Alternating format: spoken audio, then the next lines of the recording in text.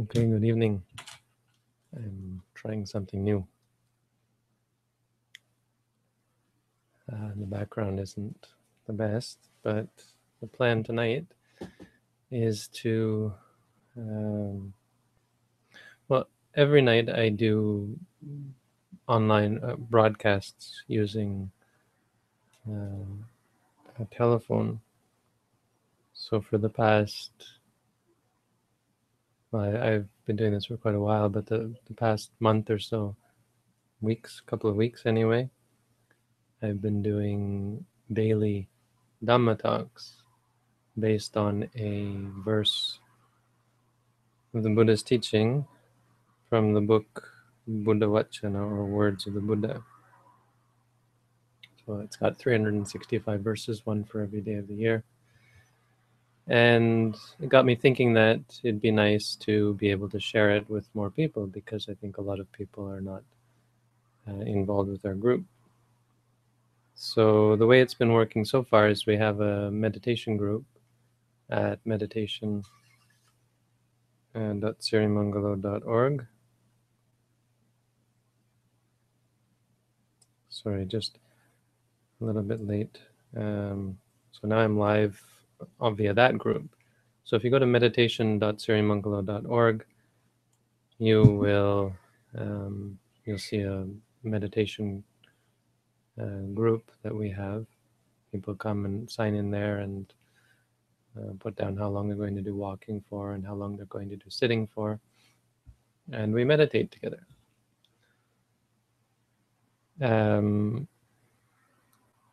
And every night at 9 p.m. Eastern, I've been giving Dhamma talks there. So there's a little live section, and when I'm broadcasting live right now, if you go there right now, you'll see that indeed there, let's see, there will be a little link saying audio is live. Click here for a live audio Dhamma. Hopefully that all works. But I thought, well, small audience, why not share this with a larger audience? So that's what I'm doing here. This is sort of going to be another idea. Part of it is the idea was in lieu of Ask a Monk, because opening up questions to the general public has just been, well, it's a lot to organize and so on. So I thought I would open up questions to meditators on meditation.sirimangalo.org. So if you want to ask a question, you have to go to meditation.sirimangalo.org and post the question. But the question has to be posted during the live broadcast. You can't post the question sometime during the week or sometime during the day and expect me to go back and answer questions. These are questions from people who are online at that time. That's what that's for. So, good evening. Today is August 2nd, and so we have today a quote about the Saraniya Dhamma. These are 6 Dhammas, fairly well known by practicing Buddhists. They're the 6 Dhammas that make one memorable. So it means people remember you, or you could also translate it as these are Dhammas that we should remember, but I don't think that's what it means. They're Dhammas that cause us to think of each other. When friends have them, when family members have these, when fellows in the holy life, our brothers and sisters as meditators, when we have these qualities, then we think of each other. Because of them, they make us think about, they make us fond of each other. They lead to amity, they lead to goodwill.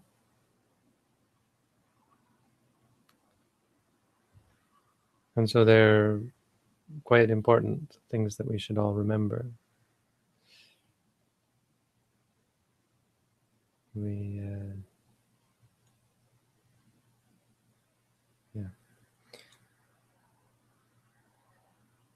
Right. What I was going to say is that we tend to worry about this about ourselves.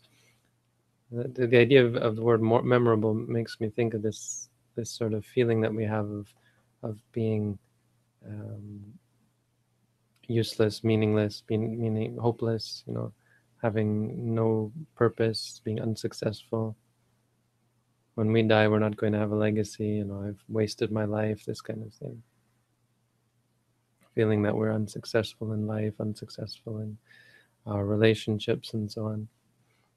And so these 6 dhammas are six ways by which a person is truly worth remembering.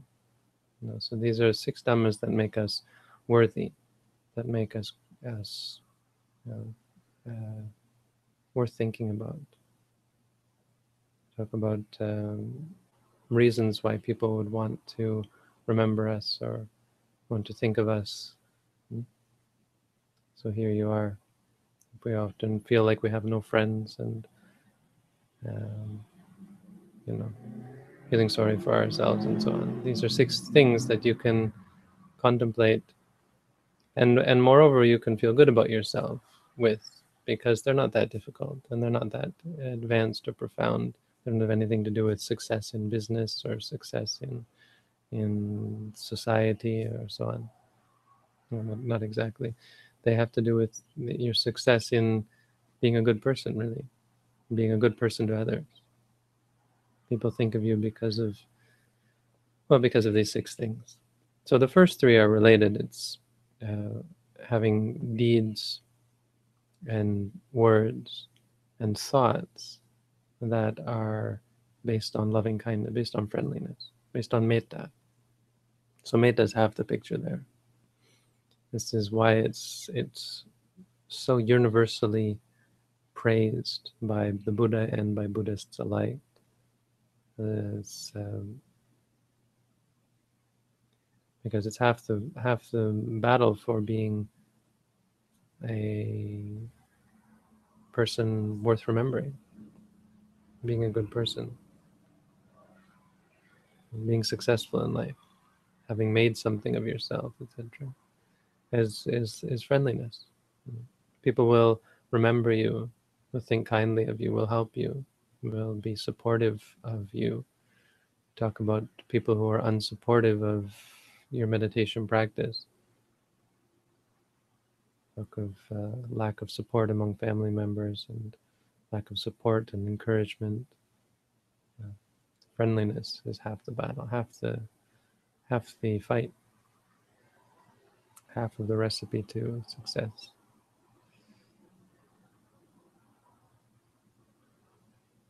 It really is a powerful thing, because you can't expect everyone to want to help you, to want to be nice to you, to want to support you in what you do.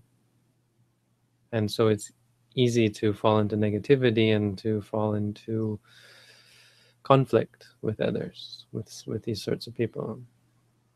So metta is the practice for this. It's the practice against our own inclination to cultivate conflict and to cause people to want to forget about us, to never want to see us. What we don't want is for good people, when they see us, to think, oh, there comes that person again, a troublemaker or whatever. We want people to think, oh, there comes that person again. He or she is such a nice person, such a thoughtful, memorable person.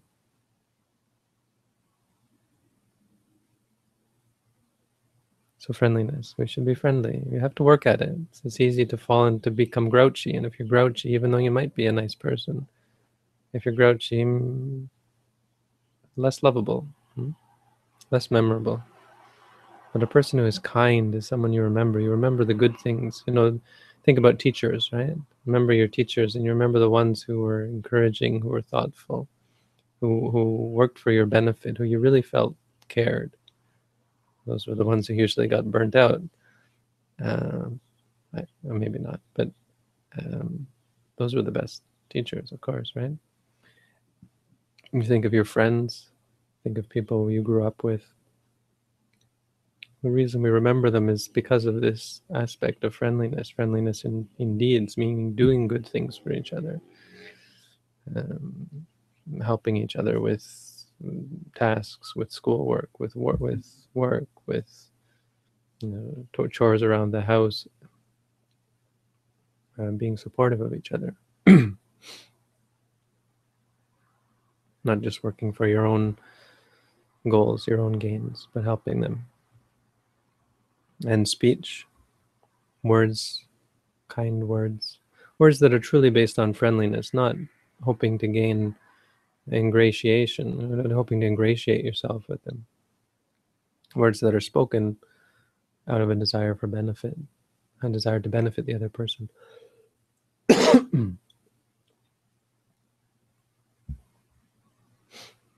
And thoughts, right? Based on thoughts. If your actions and speech are kind, but your thoughts are like, oh boy, here I'm doing all these wonderful things, and I hope they'll give me and help me, and I hope they'll remember me, right? I hope they'll love me, whatever. Wanting something out of it doesn't, not true friendliness. True friendliness is the wish for the other person to benefit. So based on the mind.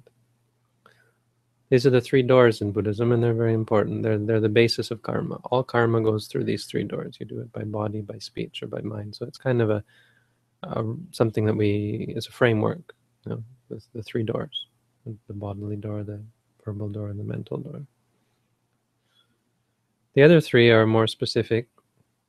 Number 4 is that we share our belongings, share everything. The more sharing and kind and generous we are with our friends, the more they're going to like us. The more amicable. This part of this teaching is important for monks because we live in such a tight-knit community. It's easy for tempers to flare, and also because we're not family. Sometimes we've just met each other. The stories I have of monasteries where fist fights broke out and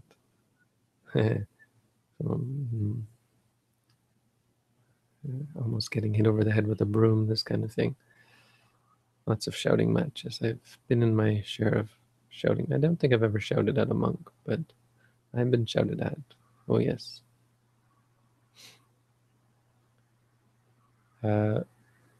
You see conflict, and so for monks this is important. But transfer this very same teaching over to family life, for example, or social life, friends, works perfectly. I mean, it might sound a little bit odd for a Buddhist monk. So for monks, it's also important. It's important that we're generous with each other, especially for monks, because we don't have an income. We aren't getting paid for anything. So how do you get what you need? And if you have to be specifically getting all these things like toothpaste and toothbrush, and I mean, the Buddhist time, they didn't use all of the things that we used, like microphones and what have you. But even still, just to get robes, just to get food. So sharing becomes incredibly important, and it's a wonderful, awesome thing, powerful thing that is what keeps us going. It's a very important part of the monastic life. The same goes for lay people, in a family. These little things, broken families that fall into trouble with divorce. I mean, I don't know. I guess I'm a bit cynical about love anyway. So it doesn't seem reasonable to me that so many people are getting divorced. I mean, you can't say they just weren't compatible with each other. I mean, we're none of us compatible really, or we're more or less compatible with each other. And I think a lot of times it was just a failure of really caring, right? And that leads, once you hate someone, once you're angry at someone, it's very easy to go down that road, right?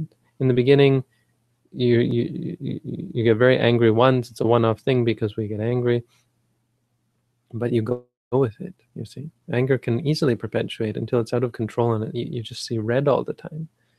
and it totally obliterates any love you have for the other person. And there's all these little things, if we were thought of the other person instead of thinking, what can I get out of this? I'm not getting any, the common complaint, I'm not getting anything out of this relationship anymore. This is not useful in any relationship or in any aspect of our lives. You don't become happier by getting stuff. This is part of the problem. I'd say a lot of breakups have to do with an intense sensual desire, which also brings with it an intense aversion, tense anger issues. Anger, this rage. And there's this interesting quote that we saw today about the opposite, that when you get rid of desire, you get rid of anger as well. Oh, no, when you get rid of anger, you get rid of desire, was it? It was one or the other. And the comparison was just like when you get rid of blood, the pus goes with it as well. I thought it was a poetic simile. Yeah. Okay, so we have sharing. We should share with each other. Share, even the Buddha said, even down to the contents of our alms bowls. So a monk comes back with food, and they have a certain amount of food. Another monk comes back, didn't get enough. Share it. Even if it means you don't get as much as you could and you don't fill up, you're in this together. And as many people say, and I think it's worth pointing out, that we're all in this together.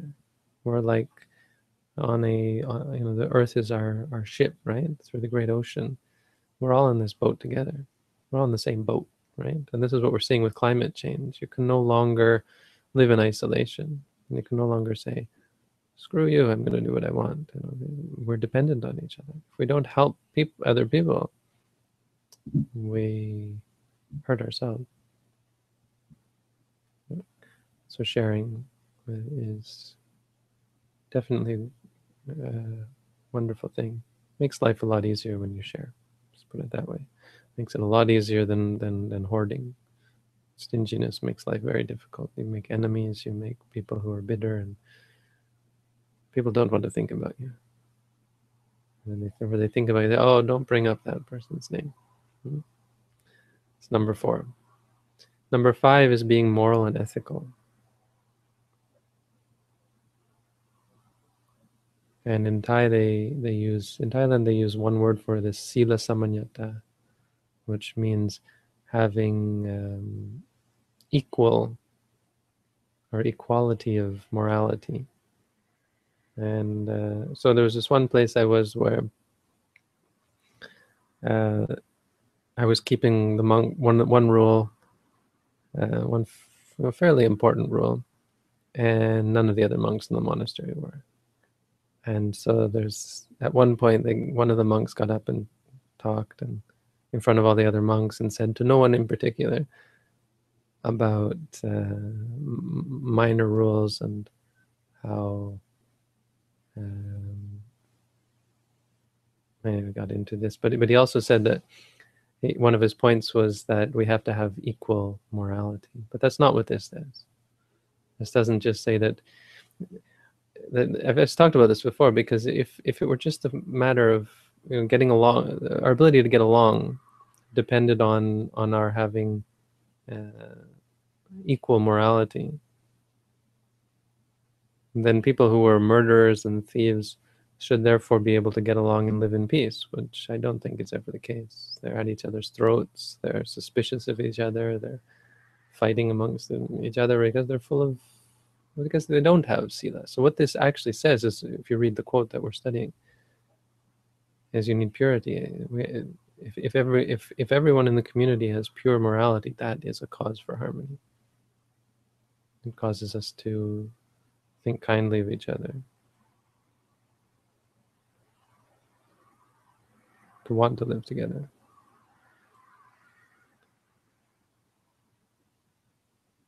So we have to cultivate morality, and we have to have a sense of ethics. I mean, living up to the standard of morality. If you're a layperson, to have 5 precepts. If you're a monk, to have lots and lots of precepts. and to keep as best you can to the rules. I mean, one example of this is the rule in question that I was talking about was touching money, and so in Buddhist countries now, there's a lot of use of money. And one of the big reasons, in the beginning, I was fine with it. I was saying, whatever. I was using money with everyone else. What little bit came as donations, and buy soap or whatever with it. I was doing running this international office in the monastery, so I had phone bills and actually quite a few expenses.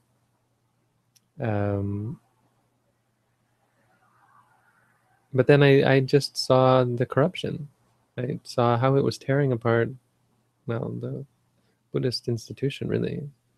Everyone vying for money and bribing each other to get in good with the right people and move up in the ranks so you could get more money and more power. It was all about money and power. And I saw that none of it would be possible if it weren't for the money. And so I realized, and at the same time I was hearing about all these Western monks who had sort of protested, not just Western monks, but they had gotten in with the Thai monks who don't touch money. And so they had gone that way, and it made sense to me. And their arguments that, well, it's one of the fairly major rules. It's one of the main rules for a novice. So I decided to start keeping it. Because of this, it leads to harmony. And if you just go by the one-sided part of it, how it makes people think of you, when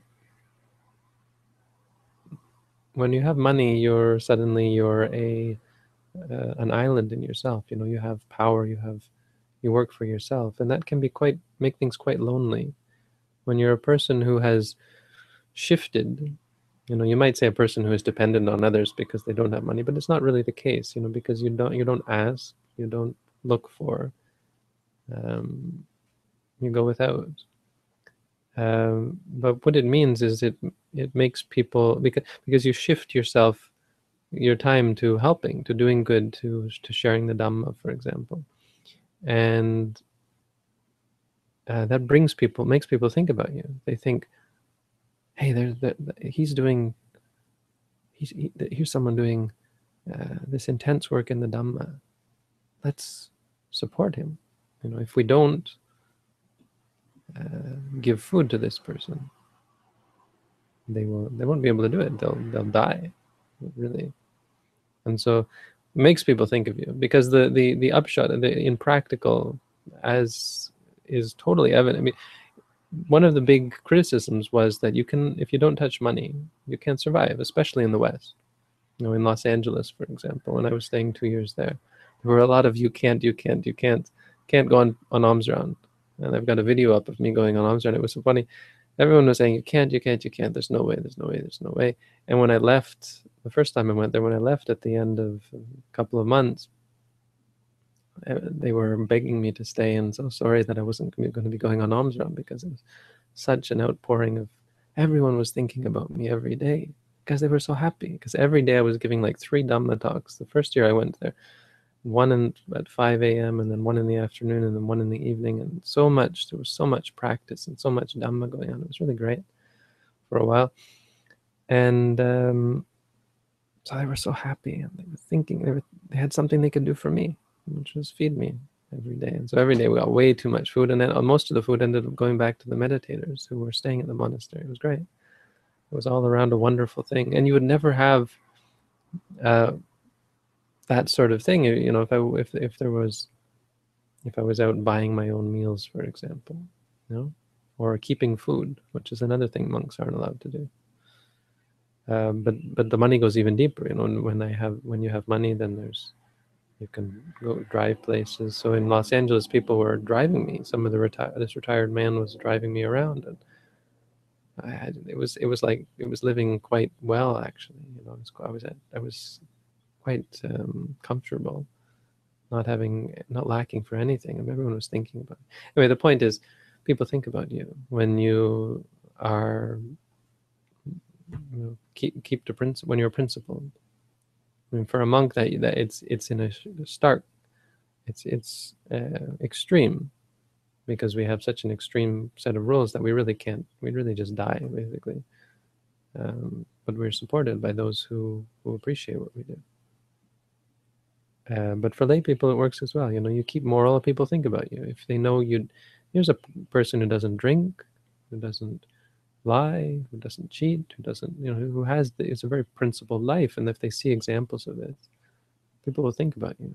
They'll think of you when they need help, when they need something, they'll think of you when they're feeling generous as well. They'll think of you. I mean, let's not talk about what good it is for how to bring good for you, but it's just the greatness of what people think about you. You want people to say good things about you. You want to be memorable. You want to be successful, to have a legacy to pass on. This is the best legacy.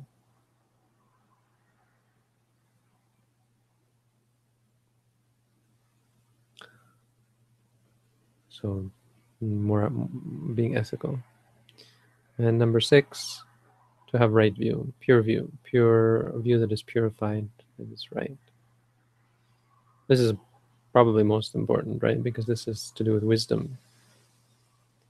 The number one reason why people are going to think fondly of you, are going to think of you at all, is for being wise, for being someone they can go to with their problems, someone who can straighten them out when they're in a bind, who can answer their questions, can solve their dilemmas.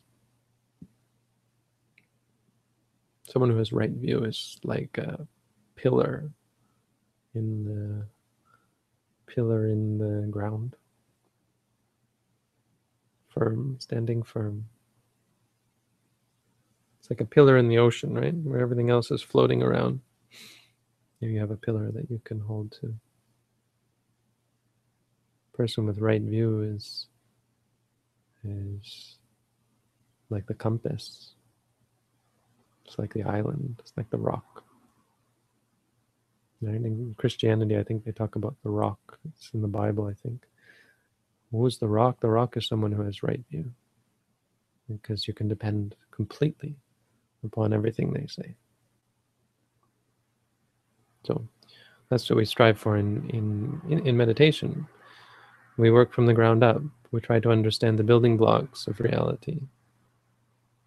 And then once we understand them, we are able to extrapolate. Building blocks, I mean the basics of experience. What is anger? What is it like? What does it lead to? What is greed? What is it like? What does greed lead to?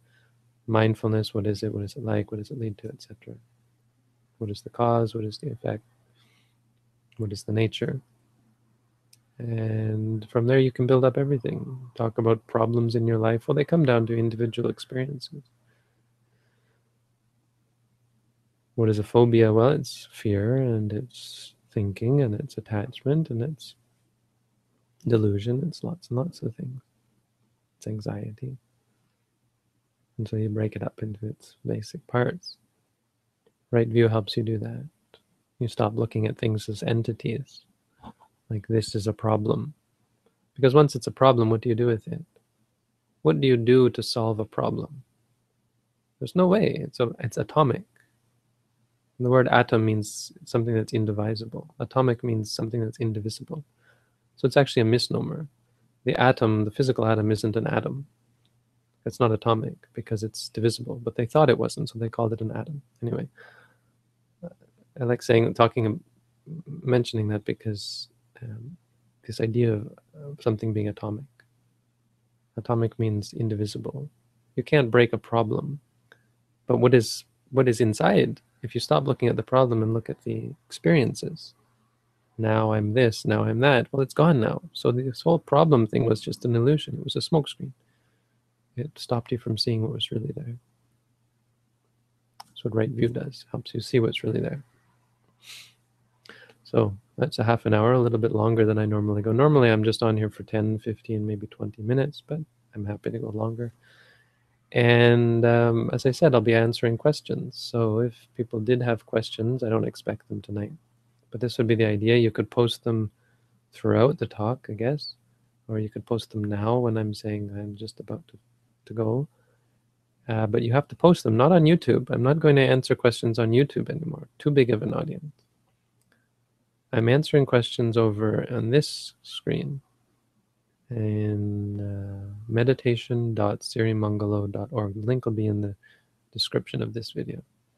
And I'm only answering them during this live broadcast. There's a problem there. The problem is that not everyone is live, right? This is only live in US. For people in Europe, they're surely watching this later, if they're watching this. Well, I'll think about that. But for now, people at meditation.sirimangalo.org, if you have questions, now's the time to ask them. Other than that, thank you. Have a good night. But I'll be staying on YouTube as well, if there are questions. If not, we'll just say goodbye. Because, see, the other thing is to move some of you people over on this screen, over to this screen. So people from YouTube joining our meditation group. You've been watching my videos on how to meditate. Come meditate with us. Okay. Otherwise, thanks for tuning in. So hey everyone, Brenna is here, Patrick, I don't know, I think. Tina, hi Tina. Aurora, hello. Tim, I don't think we met, but he's a regular, I don't think. Oh, you're moving around, no? Drew, Simon, Charlie, I think I know. Is that Charlie Brown? Robin, hi Robin.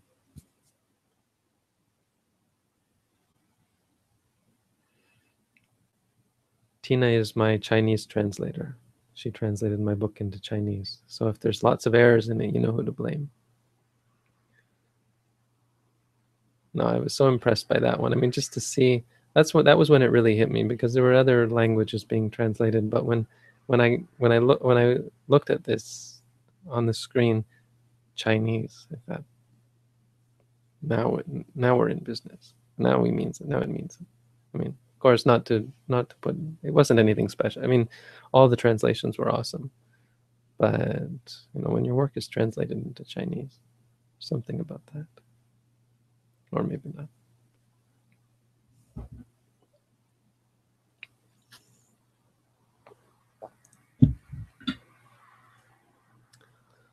So I don't know about you guys. Can you see me on YouTube at the same time? I guess you don't need to use the live audio stream, right? You don't even need to click on it, because you can also be watching in YouTube. I don't even know, is it still yeah, it's still broadcasting, right? Good. So it's also, see, the live audio broadcasts are being recorded. Right now it's being recorded. And as soon as the stream stops, it's going to move that file to the live directory. So there's a directory on our server. It's got a whole list of all the files. Hi. I don't know how to say your name. Cesar, Kaiser, Caesar. Anthony looks new. QWL. Oh yeah, I should put the YouTube link. I have to think about this, but there's lots of potential. Right now I like the audio because, first of all, it's automatic. I mean, it's going to record that and put it up there. I don't have to do anything. I just click the button, got this mic here, and it's sending it to YouTube. Second of all, it's portable, because this is the recorder. So I just take this phone thing, and this, if I'm somewhere else, I just got the mic, got the phone. Bada bing, bada boom. Did the Buddha mention what things are atomic? There is like the smallest individual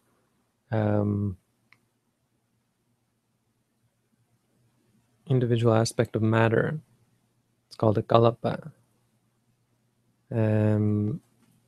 I think, I'm not really clear about kalapas, but it's like one experience of matter is made up of different parts, like taste and or I don't know, one element of matter has visibility, sound, etc. Let's see, look in the Abhidhamma. That's physical. Mentally, there are three atomic things. I suppose the Chitta is atomic, Cetasika is atomic, but Cetasika are inside the Chitta, or they're part of the Chitta, or it's not exactly atomic, but you can't split one Chitta into two Chittas. It doesn't become Chitta ets or minor Chittas or something. A Chitta is one moment of experience, one atom of experience. But there are qualities to each Chitta. Each Chitta has different qualities. Those qualities are called Cetasika. So they're different. It's like billiard balls, but each one is different colored. Some are striped, some are solids, whatever. But they're still billiard balls. And then you have Rupa, and so Rupa has these Kalapa things. There are these individual aspects. And then you have Nibbana. Nibbana is indivisible. You don't get pieces. You can't take some of it and put it in your pocket. Your Nibbana is one thing. So I would say those are the atoms. Good question.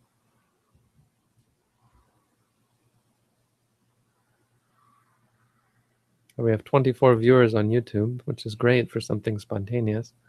This is I'm gonna try to do this every day. So if you're watching this canned, tune in 9 p.m. That's what time it is now. It's 9, almost 10, getting close to 10 now. But try to do this every day at 9 Eastern. And I think I'm going to stick with that time. Unfortunately, I'm sorry that this makes it difficult for people in Europe, but I have an agenda. The idea is I'm going to incorporate this into a daily program at McMaster, which is probably not going to happen until January, but we have a big surprise. And the surprise is going to be announced on Sunday, next Sunday. So I shouldn't even be saying it. I'm spoiling the surprise. The surprise is, I may have even mentioned this before. The surprise is we're going to be trying to move. We're going to try to open a meditation center near McMaster. And so every day, I'm going to try to have live sessions. People can come from McMaster University. At 7 p.m., we'll have open house. People can come and maybe we'll do chanting. I don't know. Maybe we'll just do demonstrations of how to meditate. From 8 to 9, group meditation. 9 p.m., this. Do it every day. So easy. What it would take to reach this kind of audience every day, how much work it would take for the individual and how much work it would take for many individuals. Right? It can't be done every day. But here we're going to do it every day. I should also take the quote. It shouldn't be very difficult. Take the quote and put it over here below the time. We'll put it somewhere on that website.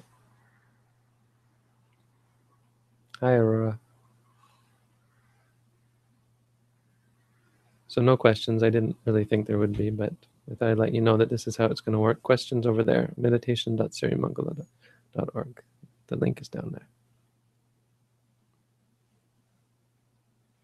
So thanks everyone for tuning in and keeping up with the meditation practice.